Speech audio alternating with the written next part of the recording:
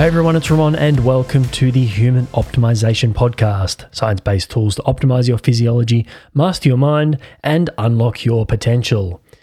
Now before we get into the episode, a quick word from our sponsor, Brain First, earth-grown, evidence-based nutrition. One of the products that I love and I take every workday to fire up my brain and get laser-like focus and into flow quickly is Genius Mode. Now, it took me years of research and testing to formulate Genius Mode for Brain First, because I was sick of having dozens of bottles and powders to have to mix together all the different ingredients to give me the effect that I wanted. So Genius Mode has the best science-backed ingredients for peak mental performance in meaningful doses supported by experimental data.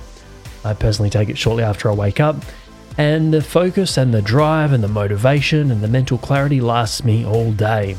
Now to get Genius Mode, use code RAMON for 10% off, in addition to any other subscription discounts that you get on the Brain First website. Just head to mybrainfirst.com and you'll see a bunch of reviews from other people who are absolutely loving this product. mybrainfirst.com, code RAMON for 10% off, and get your brain an instant upgrade. Let's get into the episode. Enjoy, my friends. In this episode, Akshay Nanavati joins the show. Akshay, welcome to the show. Thank you so much, my friend. Pleasure to be here. Great to see you again. So you have written this book, Fearvana.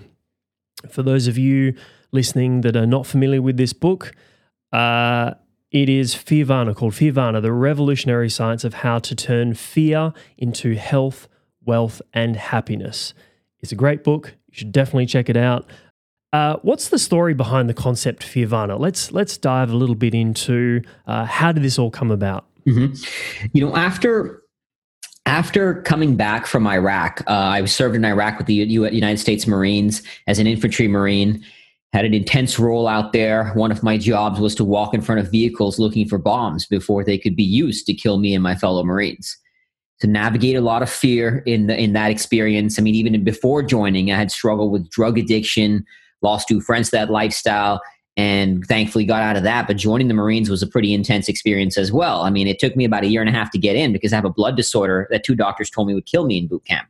I also have scoliosis. I have flat feet. So I got all kinds of genetic flaws that I blame my parents on that I had to fight my way. Mom and Dad. Yeah, exactly. Right. Had to fight my way into the Marines. But when I got back from Iraq, I was diagnosed with PTSD, struggled with depression, struggled with severe alcoholism. I've been at a point in my life that I would drink like a bottle a day, full bottle of vodka a day, and just drink till I pass out, wake up, drink till I pass out. And this would go on for days on end until my body could no longer take it. And one moment, after one of these sessions, I hit a moment where I woke up and was just about to walk over to the kitchen and pick up a knife and slit my own wrists. And that was kind of the lowest, that was pretty rock bottom right there. And that moment triggered me, that led to what is now Fearvana. In that, after that, I started researching neuroscience, psychology, spirituality, initially just to heal my own brain, but it led me down this much more meaningful path to figure out how do we all navigate the experience of human suffering? Because of course, I'm not the only one. Everybody suffers. We all struggle in some way. And that's what led me to the ethos of Fearvana and the idea that fear, suffering, stress, anxiety, post-traumatic stress, these are not enemies. These are not bad. They're not negative. They just are. And we can do something about them. We can turn them into something positive, into something beautiful. Hence Fearvana, fear and nirvana, right? 2 seemingly contradictory ideas that are actually very complementary, and they work together as one. And not only can fear be turned into something beautiful, but I believe that it must be sought out. And it's actually in the seeking of fear that we find greater bliss and enlightenment. So that's kind of how it was birthed. And then decided, as I was navigating my own struggles, I decided to then share the wisdom and share the learnings that I was gaining to others. And that's what led to the book. I think there's a common misconception in the self-help world that we have these moments, the light shines down on us, and then within a few days or a few weeks, our life is completely amazing and we've gone through this transformation and that sort of thing. The overnight success, if you will. How long, and this is a lifelong journey, of course, but what I often find when I speak to people is that those first few moments, after that moment, there's stages initially. Like you might go through quite a big transformation to start with, and then maybe another one, and then perhaps over time it slows down a little bit, and there's a small amount of progress as you get older and you keep working on this. How long did it take, and what sort of work did you put into from that moment to getting to what you felt was the first real level of transformation for you? Mm-hmm. It was, I mean, like you said, it was definitely not one magical moment that shifted everything. And I think that concept, when they share it, is very destructive. But for me, it was a slow climb out of the abyss. I mean, literally the week after I was at that rock bottom of suicide, I dove back into the pit and drank again. A week, right? And that's not that, I mean, that far. But when that moment was the start of the climb, but it was not like I'm all good now, you know? So I started, I had, as far as drinking, you know, I stopped, and then I tried to moderate it for a bit, and I was good moderating it, but my problem was little triggers would hit. And you know, I finally discovered I'm not good at moderating anything, which is why now, like, I'm an ultra runner and I do pretty intense expeditions, just channel that addiction into healthy ways. So it was a long time. I wouldn't, off the top of my head, I don't know the specific timeline. And eventually, you know, I finally made a decision to go sober.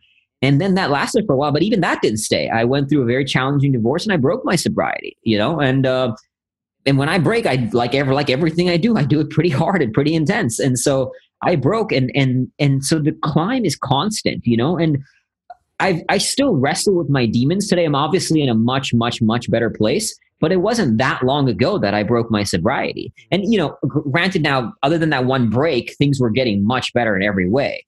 You know, I was mentally stronger, physically great, running ultra marathons, really, really good in every area, business growing, just doing a lot of things were going great. Yes, I had a slip.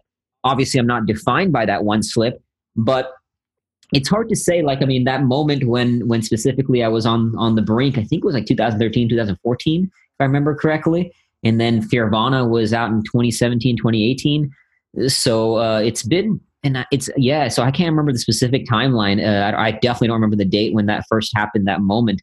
But it's been a constant climb is the point. Like, it was just last year that I had broke my sobriety last, you know? So this was after the book was out and everything. And I'm pretty open about it because I'm not perfect. Just because I wrote a book about it doesn't mean I'm like magically solved all my, and people have a hard time with that sometimes. It's like, people, when they hear I'm the Fearvana guy, they often have this misconception that I'm fearless. Like, I'm suddenly just magically strong. And I literally had someone tell me that, oh, you wrote this book. You can't like have problems. And it was absurd. It was absurd. It was kind of a family member that told me that. It was absolutely absurd. I'm like, yeah, that's not how it works. You know, I'm still a human being. But so I guess it's a constant climb, you know, every day today. Now there's new battles, but I'm in a much better place, of course. But there's new battles that I'm still wrestling with. Yeah. It's so funny that idea. Like, I'm always preaching brain health and you know, talking about nutrition and all the little hacks that we can do, and even the genetic based lifestyle changes and all these sorts of things. Like, right, and I'm a full nerd with this stuff. Yet, like, for all of our listeners who haven't seen this yet, yes, I occasionally get an entire Meat Lovers pizza and a couple of pints of Ben & Jerry's ice cream. Like, I'm a person. I like that stuff too, right? Yeah. And I'm sure there's going to be a bunch of people that'll crucify me for it. But it's like, come on, man. Like, really? Yeah. But I think one of the and it takes constant work. All of this stuff takes constant work. Constant, yeah. But you can't beat yourself up for it. I have this little thing in the back of my mind saying, look, I aim for, like, in terms of diet, and this is something that's fairly straightforward, I think everyone can relate to, I aim for about a 95% adherence to the plan that I've set out. And I, you know, hover around that. Sometimes it'll be 99, sometimes it'll be 94 maybe. Then I'm like, okay, well, maybe I should clean it up a little bit. And I'm cool with that. I'm not after 100% being, you know, whatever this idea of perfect is in my life. Yeah. Like, it takes work. It's always, yeah. I mean, I literally just, like, I think it was just this yesterday or this week, I had some interesting revelations about my own navigation of how I pursue suffering to such a degree that I'm creating in all areas of my life. and I'm now seeking greater, like embracing comfort and ease to a greater degree. And this was literally just yesterday. So, these insights are constant, and you're constantly figuring stuff out. And as you do, as you kind of rise above one demon, you transcend one struggle, a new one will show up. But that's not a bad thing, right? Like, people often think that when I get there, the problems will magically end. We all know whatever there, and put anything under that there label. They don't. You could have $100 million with the biggest house, biggest car. You will still have problems. I always like to say that progress is not the elimination of problems. Progress is the creation of new problems. And approaching it that way allows you to say that problems are okay. Like, you will have them. And it's the opportunity on the other side of them that's valuable, because you'll get a new awakening, and then something else will show up and you'll get a new awakening on the other side of that. That's life. And if you can enjoy becoming a problem solver, then you'll particularly like the journey. Exactly. Then you fall in love with the process. Yeah. Yeah. What's your mission? What's your mission here with Fearvana? My personal sort of mission is to inspire, empower, and train. I have it very laid out, but it's to inspire, empower, and train our human family to transcend suffering in order to live a life of boundless bliss. That's kind of how I define my personal mission statement, which is essentially the Fearvana mission statement, is to transcend our suffering. And it's really the most important skill, right? Because if you can, it's easy to handle life when life is good. We all know that it's easy. But if you can handle suffering, then you'll be able to handle life. It's what you do in those times that will shape your destiny. So I always say that the most important skill in life, the most important skill, is to develop a positive relationship to the experience of suffering, the experience of pain. And when you can do that, when you can, as I like to say, to suffer well, you can smile, whether life punches you in the face, whether you're facing a meaningful challenge like running ultras, building a business, writing a book, whatever it may be. Everything worthwhile pursuing is hard. But when you can suffer well, and it's not easy, like I preach it, but sometimes I forget my own advice. The other day, I was just kind of rereading my own book in preparation for something I had to do. And I was like, you should follow your own advice, you idiot. Yeah. So, I'm not perfect at it, but I'm certainly gotten pretty good at suffering these days, suffering well, and still a work in progress. Yeah. I love that. And I love that you're really open about that as well. I do the same thing all the time. I'm like, I catch myself doing something. I'm like, man, but I know all about this. I'm like, hang on a second. Hadn't I even written an article on this and and done an exhaustive literature review and a podcast episode? And I'm like, oh, come on, man. Right? and I think if more of us were open, particularly in the self-help space, if more of us were open and honest about those things, I think we would, there'd be a much more positive message, things that people could take away and go, look, I'm not going to beat myself up over this thing. Yeah. Like even the quote unquote experts get it wrong too. So how can, let's, and some of the ideas that you've been talking about for a lot of people, I think will seem counterintuitive. So why don't we bring this down to a practical level? So if someone is wanting to pursue a meaningful goal, maybe they want to start a business or enter a relationship, maybe they've been dating someone for a while and they're considering making it a serious relationship, but there's some fear around that. What are some of the steps that people can take? Got you. First off, don't judge the fear and label the fear, deem the fear bad. That's the fundamental and starting point is that. From there, we'll get to more practical tools, but I'll give you a kind of example of that. I was working with somebody once who loved her boyfriend, wanted to get married, and she knew she loved him, but she was really scared of marriage. And she said, and she was labeling the fear as, and I quote, absurd. Why am I scared? What's wrong with me? As we dug deep, turns out her parents had a really horrible marriage. So inevitably, her brain, as from her childhood, had created a subconscious response that said marriage equals bad at a very basic level, of course. And so she had a fear around it, which was natural and normal. The problem was not the fear. The challenge was that she was labeling the fear absurd. And we all do that. We have an emotion and then we judge ourselves for having that emotion. Oh, I'm weak for feeling fear. I'm something wrong with me because I'm feeling anxious, all that kind of stuff, right? So fundamentally, stop labeling the emotion. Don't beat yourself up for feeling it. Just kind of notice it's there and accept it. Always, anytime fear shows up in any context, don't judge it. I don't like that term irrational fear either. The people say irrational fears all the time, right? I don't like that term because the subconscious is what creates a fear response. And the subconscious is no more rational than a liver or a heart. It just is. It responds to the world. I call it in the book the animal brain. The human brain is our consciousness. That has the ability to possess rationality. The subconscious does not. So there are no irrational fears. They're just fears, accepted, and then what do you do? Once you notice this presence, start asking yourself, delve into the fears. Why am I scared? What am I scared of? What's the worst case scenario? How do I prepare for it? So like I said, in this example, this woman was scared because her brain had developed an equation that said marriage equals bad, So now she's understanding it. Oh, okay, that's why it's there. Let me look at that. Is that something I want to follow through with? Is that something I really want to abide by? Let me understand it. Let me look at what's the worst case scenario of this is how a marriage could go bad. I mean, I was scared writing a book on fear. You know what I mean? I was terrified. Like, is it going to be garbage? Are people going to give me a 1-star review on Amazon? Are people going to hate the book, hate me, this, that, and the other thing? So I engaged it. How do I, because I was scared of writing a bad book, I studied how do you write a good book. I studied from great authors like Jack Canfield, and to understand how to write a good book. So understanding the fear, delving into the fear, being clear on what is on the other side of the fear. So that's a huge reason why people get trapped in the fears, because we're not really sure what's the reward on the other side. Like, what's the why? And the why in terms of sort of a mindset level, but also the what. What is the tangible reward? For me with Fearvana, it was obviously getting a book out there, building a brand around, which has been hugely successful and amazing, and I'm blessed. But more importantly, the impact it has. And so getting clear on the why is really valuable. And then also tapping into the other side of the fear in terms of, okay, I have the fear of this thing, whether it be a relationship, business, whatever it may be. What's the fear if I don't do this thing? So looking into the fear of consequences. Like for me, when I was writing my book, I would imagine myself dying, never having shared my message with the world.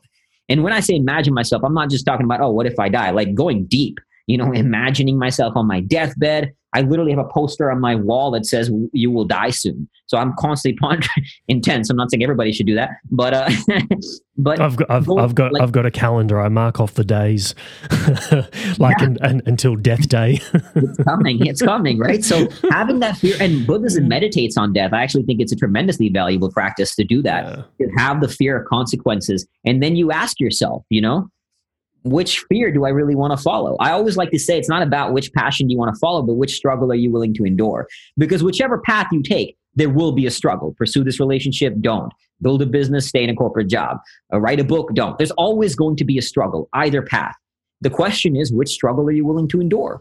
Ask yourself that question, and then choose. And then once you make that choice, commit to it. Then you visualize. Like visualizing is a great technique to visualize yourself moving through the fears. Finding out from people who have done what you want to do and understanding what they did. That'll help you move through the fear, because action is ultimately, action will help you transcend the fear and actually eliminate it in temporarily, because it'll probably show back up, but temporarily it will eliminate it. So I always like to say fear propels you to prepare. So remember that. If you engage the fear propels you to prepare.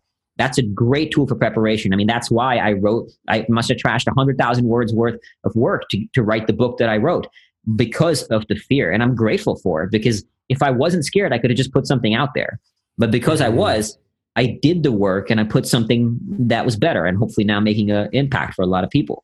Mm-hmm. One of the other things I think that can really help people with this, because a lot of this stuff are very abstract concepts and ideas. Of course, when we dig into the psychology and the neuroscience and some of the various mechanisms that underpin our experience, it can often bring it to a concrete level. Mm-hmm. And by understanding more about what's going on in the machinery, mm-hmm. We have less of an association with the sensation. So there's a dissociation of sorts, because mm-hmm. now all of a sudden, like, it's not me, it's not part of my identity. It's actually just the organic neural machinery that's running me. Yeah. But also having an understanding of the mechanism, I think, can down-regulate that fear sensation too. What are some of the what I'm leading to here is what are some of the things that you found when you dug into the neuroscience research when writing this book that helped you personally mm-hmm. in terms of your own fears by understanding what's going on in the machinery more? Yeah. The one of the biggest ones was how little control we actually have over our brain. A lot of neuroscience studies have shown that they can measure a person's brain and they'll be able to sort of register an action in their subconscious brain before the person is consciously aware that they're taking the action. Essentially, like I call it the myth of free will. That we think we are in control, like even if I pick up this glass of water, but neuroscientists have measured that brain is kind of aware of that before you actually do it and before you're consciously doing it. So that was really a game changer for me, because that translates to what I was saying earlier in terms of if fear shows up, it's okay, don't judge it, right? And I use this a lot with my post-traumatic stress, because I came back from the war, I felt survivor's guilt, I was jumpy with loud noises, I did not like crowds. Now, these were all things that people said you have post-traumatic stress disorder. But it's not a disorder. That's a normal human response. My brain, my subconscious created a fear memory that loud noises equals death. So obviously I was more vigilant. It's not a disorder. It's a normal human response to war. The amygdala, that kind of the fear center of the brain that creates the implicit memories, that's where, I also learned that the brain creates emotional memories. It registers stronger into our implicit memories, right? So that helped me understand that these things were planted into my brain, and there's nothing wrong with me, and that helped let go of the judgment. And then I learned about neuroplasticity. How do we rewire the brain? So understanding that I don't have data to prove this because I don't have brain scans, but I can say with near 100% certainty that I've rewired my brain from where it was, right? So understanding how do we do that? Looking at Hebb's law, neurons that fire together, wire together. So we create associations of neurons that constantly fire together in everything we do. And our brain is constantly taking in information. They did an interesting study where they had somebody watch clips of Jennifer Aniston. And if the person was an avid watcher of the show Friends, their part of their brain would light up. But if they weren't, it wouldn't. So they called it sort of the Jennifer Aniston neuron. And they did this with other things, sort of The Simpsons, if they watch Homer Simpson. Point being, though, what that teaches me is that the brain is taking in everything, whether you're aware of it or not. So you better be careful what you're putting into that brain. and then how do you reshape your brain? So there's a thing called the quantum Zeno effect that basically says the more attention you pay to something, the more that's what allows Hebb's law to take effect. So the more attention you pay to something, the more you give that ability for your brain to rewire. So that's how you change habits. That's how you change mental as well as physical habits. You consciously activate it, pay attention to it, and over time, you can turn that conscious pattern into a subconscious pattern and then make it automated. So these were some tools among others as well that helped me start shifting my brain and building a better brain, essentially. When you've been talking to people and working with people, what are some of the ideas that you introduce that they respond to really well? Both maybe it's an insight when you talk about some of the mechanisms, or maybe it's a little technique and they go, oh man, that thing just worked. Like what can you share some of your experiences around that? Yeah, I think there's two maybe that from what I look at, people who have sort of responded the most value to. One is something I call second dart syndrome. So just like I said, neuroscience has shown we don't control most of what happens in our brain. Spirituality says the same thing. And Buddha once said that we're stabbed by the two darts of suffering. So the first dart is the thing I don't control. Somebody comes in here in this room with a gun, I feel fear. I'm not choosing to feel fear, my brain responds. That's the first dart. The second dart is that judgment. Or I like to say sometimes the analogy I give is the first dart is when I stub my toe against a door. The second dart will be when I start saying things like this door is stupid, bad things only happen to me, this house is stupid, and all this kind of stuff. And we do the same thing in response to our emotions. We feel anxiety, and I've worked with people who have, you name it, like one veteran I worked with who had severe anger issues after the war. And somebody wrongly told him, anger is just a choice, stop being angry. And he kept thinking, what's wrong with me if anger is just a choice? And I was like, stop, ignore that. Right now, anger is just a pattern your brain has created. Neurons that fire together, wire together. So you have responded to any stimuli that sort of goes against how you want it to go. So little things would anger him. He was, again, a veteran of the war. So I helped him pause, notice the emotion, and notice the second darts around it. Because the second darts were like, what's wrong with me? People tell me anger is just a choice. I'll never do this. My kids won't be happy. And just that inner self-talk that we can all relate to. So noticing the second darts has been a really valuable tool. A lot of people tell me that it's really helped, kind of allowing yourself to not go down that spiral of second dart syndrome. And that's kind of one tool. And the next tool is a tool to help you avoid going down that spiral. And this tool is 5 steps, LMNOP. So it's kind of easy to remember.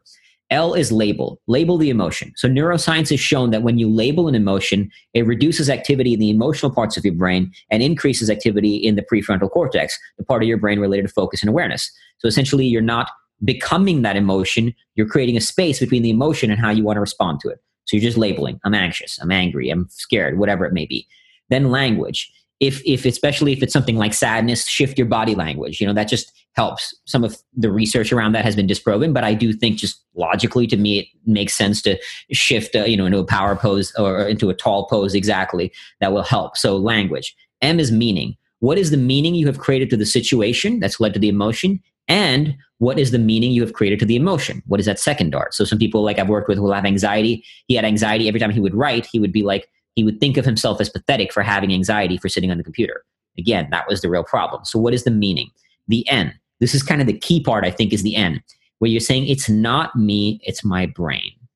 You're not identifying with the emotion, which we all do. We become that. I've worked with people in mental health who will say, I have depression, I am depressed. And I'm like, no. Instead, reshift it to my brain goes through a state of depression from time to time. But I am not me. I'm not my brain, and my brain is not me. So you're saying it's not me. Then O is you opt for a new meaning. Even if you're not fully believing it yet, even if it's not deep in the subconscious, you're opting for a new meaning to the circumstance and to the emotion. So I'm scared and anxious only because I care about my message. Suddenly now the anxiety is reframed. It's not bad. It's actually something good. It's a sign of my love for my message, right? So you're reframing the emotion and the event itself that's causing that. And then finally, P, purpose and preemptive strikes.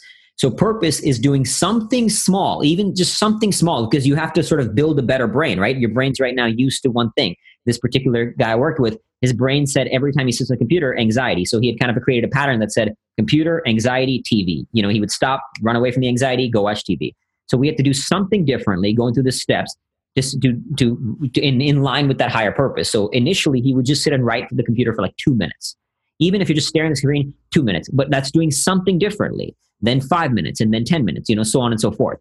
And the second part of the P is preemptive strikes, where you preemptively prepare for obstacles will show up. So if every time this will happen, you plan out in detail, write down, okay, at 5 p.m., I'm going to go to the computer and I'm going to sit down for 2 minutes and write. I'm going to go through the LMNOP tool, whatever it may be. And they've shown research that elderly patients who were struggling with hip and knee replacement surgery, who would do this, they would write down in detail how they would recover going through the pain. Like at 5 p.m., I'm going to take a shower. I'll walk in the shower, my knee will hurt, and they'll kind of write down in detail. They recovered 3 times faster than those who did not plan it out in detail. So this helps you ultimately navigate the obstacle, and so you can transcend it and move forward. Those 2 tips have been pretty valuable from feedback I've heard. Does this process apply to whether someone is experiencing what they might feel as debilitating fear versus anxiety versus maybe they're just a little apprehensive? Mm-hmm. Like, do you see it being applied to the whole sort of spectrum of sensation? I do.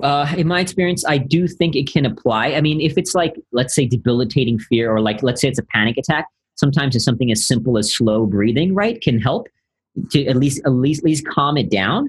So just take nice slow breaths. That physiologically that'll help, because there's physiological things, there's psychological things, and there's different ways to address the condition, and all have their place without a doubt.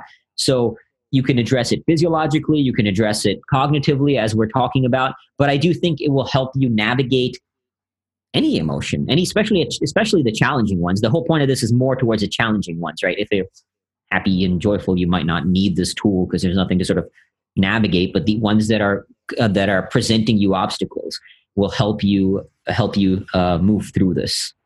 Mm-hmm.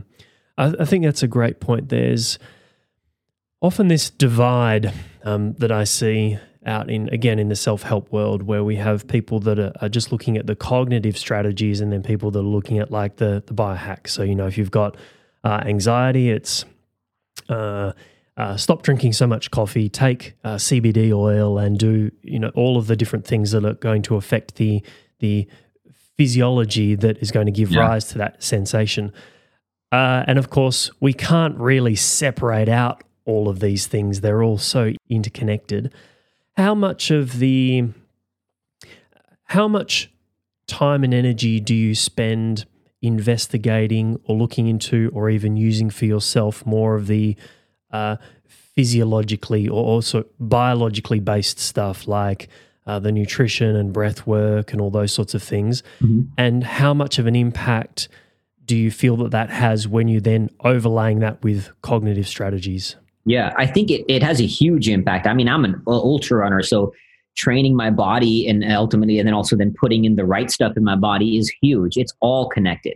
If you're putting the right stuff in your body, you're without a doubt going to affect your mind differently. And I don't necessarily, there is, I'm sure, science to show this, but I don't have data within myself to show it. I haven't measured that, but I feel different when I'm eating right, when I'm exercising right. I'm in a better space internally, emotionally. So it all connects. And I do spend a lot of time. I mean, I'm no nutritionist, but I know enough to eat a very healthy diet. And I do eat a very healthy diet. I'm also very, very fit. I exercise a lot. And I can feel the difference in my mental faculties, and even in my spirit, even in a spiritual way, I can feel the difference if I'm not exercising, if I'm not doing this. So it's all connected, right? Mind, body, spirit. And same thing even with science and spirituality. It's not like one is better than the other. Both have their place. They're not sort of opposing as they're often framed. I think they both can work together. And when you do make them work together, I think it can help evolve your awakenings even faster. Are you more of a tackle, like use one particular strategy or technique at a time and see how that works, or like an all at once sort of approach? Let me give you an example, something that I've experienced recently. Because of the time difference, as you know, with a lot of these calls and podcasts and everything, particularly coming into winter when there's a really big time difference, I'm often up early in the morning, and it'll be afternoon or early evening for my guests a lot of the time. And many of these podcast calls, like I'd get up in the morning, I'd have a coffee, and after a while I started to feel like quite anxious to do the calls. Mm. I thought, well, this isn't right. Like I never normally experience any kind of fear or anxiety around speaking to like having guests on and doing these sorts of calls. So I decided to investigate. And first, I thought it was a bunch of different things. Maybe cortisol levels are too high. Maybe I'm not awake enough in the morning. My brain isn't fully into gear. Like, what's going on? Anyway, I think there are a number of different approaches that I took, but I think the one that made the biggest difference was when I found out that I have a particular variant of a gene. I think it's called CYP1A, which means I'm a slow metabolizer of caffeine, which means it really affects me. Well, one thing I did was I switched to decaf, and it almost went away within a couple of days. Huh. So just that one little subtle shift. Yeah, interesting. But that physiological arousal overlaid with, well, maybe I'm anxious speaking to guests. Now all of a sudden I've almost created the anxiety. And now, of course, my brain is using that as a template to predict the near future. And then when I'm going into the call, I'm now feeling that anxiety. Yeah. I drop the arousal. I use the cognitive strategy. Well, my cognitive strategy was, I can't possibly be anxious. This is ridiculous. There must be something going on in my body. But I took a very strategic approach to that, one thing at a time, eliminated one thing, tried out one thing until I figured out what the thing was, and then looked into the science behind it. Do you have that sort of approach, or are you I'm going to just throw 10 different strategies at once and hopefully one of them is going to stick, which is also an approach I've taken in the past as well. Yeah. Like you're one thing at a time or an all at once kind of guy? I guess it depends, because I think sometimes the problem is if you do all at once, so you don't know what actually worked, right? You don't know what actually made a difference. So you like to know what it is. You like to know what the underlying cause is a lot of the times. In order to then replicate it and be consistent with it, but like now with that said, some things I don't need to, like you mentioned, exercise, nutrition. I don't necessarily like everything I put. For example, I might switch from hemp seeds to chia seeds to flax seeds and put different kind of seeds in my smoothie, right? Yeah. I wouldn't necessarily get to that nitty gritty level if like all of them are good. So whatever, I'll put, as one sort of small example, I'll put them all in or mix it all up and it's all good. So I guess it's a combination in terms of how I would approach a challenge. Would it be, sometimes I'll maybe do it all like I would, I'm trying to think of a specific example. I can't off the top of my head. It's not coming to me. But yeah, I guess it maybe kind of depends on the situation, because when I look at it in terms of marketing, you always want to test one thing at a time, right? In my business, so what's actually working. But I do understand it's different in this case, because you could just throw a bunch of things and if they all work, cool, stick with it.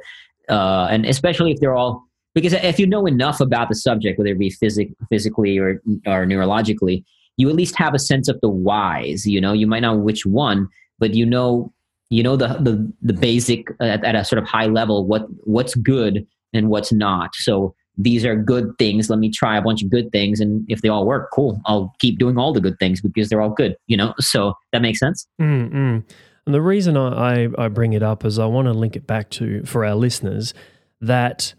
And actually, I was listening. I was reading a paper yesterday. I'm putting some training together for our premium members, and I was looking into specifically the impact of sunlight on increasing serotonin, and of course, serotonin, our feel-good neurotransmitter, makes us feel good during the day. Now, the impact of sunlight on serotonin is a multi-mediated phenomenon.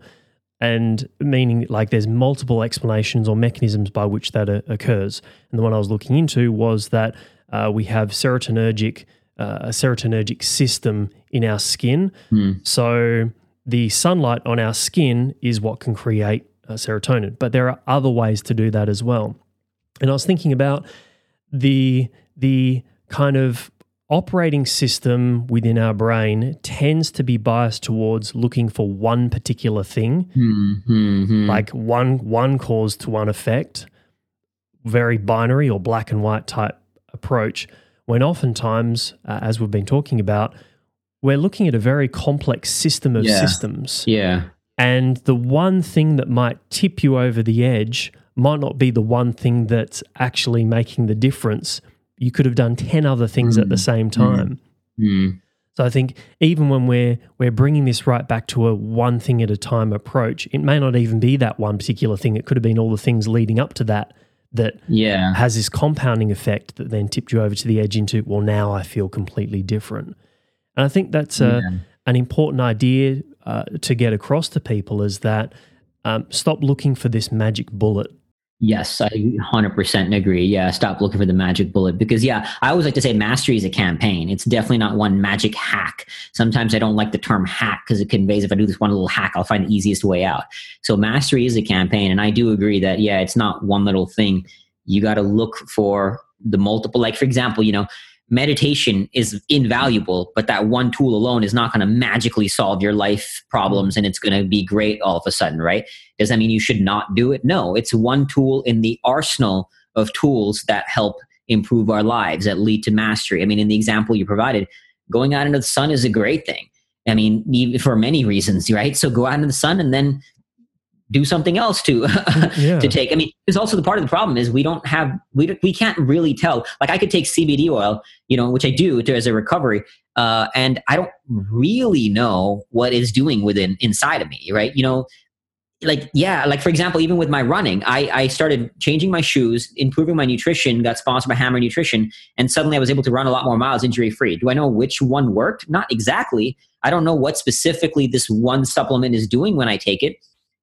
Whatever kind of works. I don't have, so the part is also measuring the data, within is this the one thing that's really working? We don't have that. And we're all not going to, crazy labs that are measuring every little thing all the time. Right. So you could spend your entire life, like I could spend my entire life literally just running experiments on myself, collecting the data, analyzing it, and then which would be kind of fun. I think for a while. It would be for a little bit to experiment like that. Yeah, I know some of those. I'm sure we know of people who do the biohacking, all that stuff. And measure it. And I think that'd be cool for sure for a little while. Yeah. Guys, Fearvana, Akshay, any final thoughts before we finish out the episode? The one thing I can't stress enough, especially because it's so hard, is to go into those spaces that are hard, to struggle. Like, don't avoid them. That's not going to solve your problems. In my book, I quote somebody, I can't remember who it was, where he says that neurologically struggle is required. The brain has to go through struggle in order to rewire itself the right way. And I say this too, like, I'll give you an example. I chatted with somebody who had gone through the Boston bombing. And so she was struggling with some symptoms of PTSD as a result. And I was talking to her about sort of being with it and being present to it, understanding. And she was like, her response was like, that's really hard. And yeah, I said, it is hard to confront the trauma of that is hard, but you can either confront it, go there, or deal with the side effects of it all your entire life. To summarize that, like Carl Jung once said, that until you make the unconscious conscious, it will direct your life and you will call it fate. So it's hard to go into these spaces, but if you don't, it will direct your life and you will call it fate. And on that note, one last point, which I want to touch on, in America here, we talk about the pursuit of happiness, right? That's what it's all about, the pursuit of happiness. And I think that's a deeply flawed concept, because when you come from the mindset that we're pursuing happiness, then suffering becomes a barrier in the way of that happiness. Suffering is now the enemy because I'm all about being happy. If you pursue meaning instead, or what I like to call your worthy struggle, then the suffering, which you will experience, whether you like it or not, then it becomes a tool. Then you find meaning in it. So stop looking for happy, look for meaning, look for that worthy struggle, and you'll be able to handle, you'll not only find more meaning in the joy, but you will find more meaning in the suffering as well. Lovely. Fearvana, where can people go to get the book? Book is on Amazon, Kindle, Audible, paperback. All the profits go to charity, so we're supporting some really beautiful causes with that. And then you can find me at fearvana.com as well. Fearvana.com. Guys, we'll put the link in the show notes. Akshay, thank you very much for being on the show. It's been an absolute pleasure and great to talk to you again. Thank you, my friend. Yeah, likewise. Thank you. So that's it for this episode. If you want to support the show, make sure to subscribe on Apple Podcasts or Spotify, drop a 5-star review, and of course you can connect with me on social with the links in the description. Thanks for tuning in. Talk to you soon.